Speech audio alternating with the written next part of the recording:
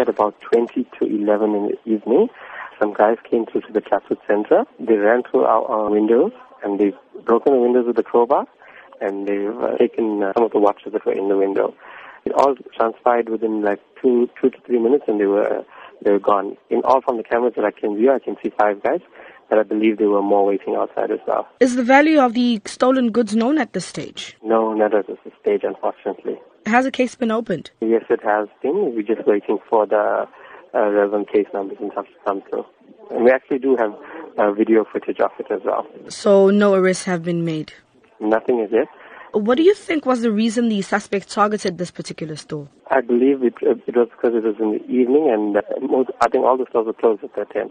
So obviously it's a jewelry store, so they probably wanted to try all, but unfortunately I think our alarm deterred them because it is audible. And that's why they only managed to take what they could and then they ran off. Do you notice any suspicious activity around the shop prior to the incident? Unfortunately, in the centre itself, there's always suspicious activity.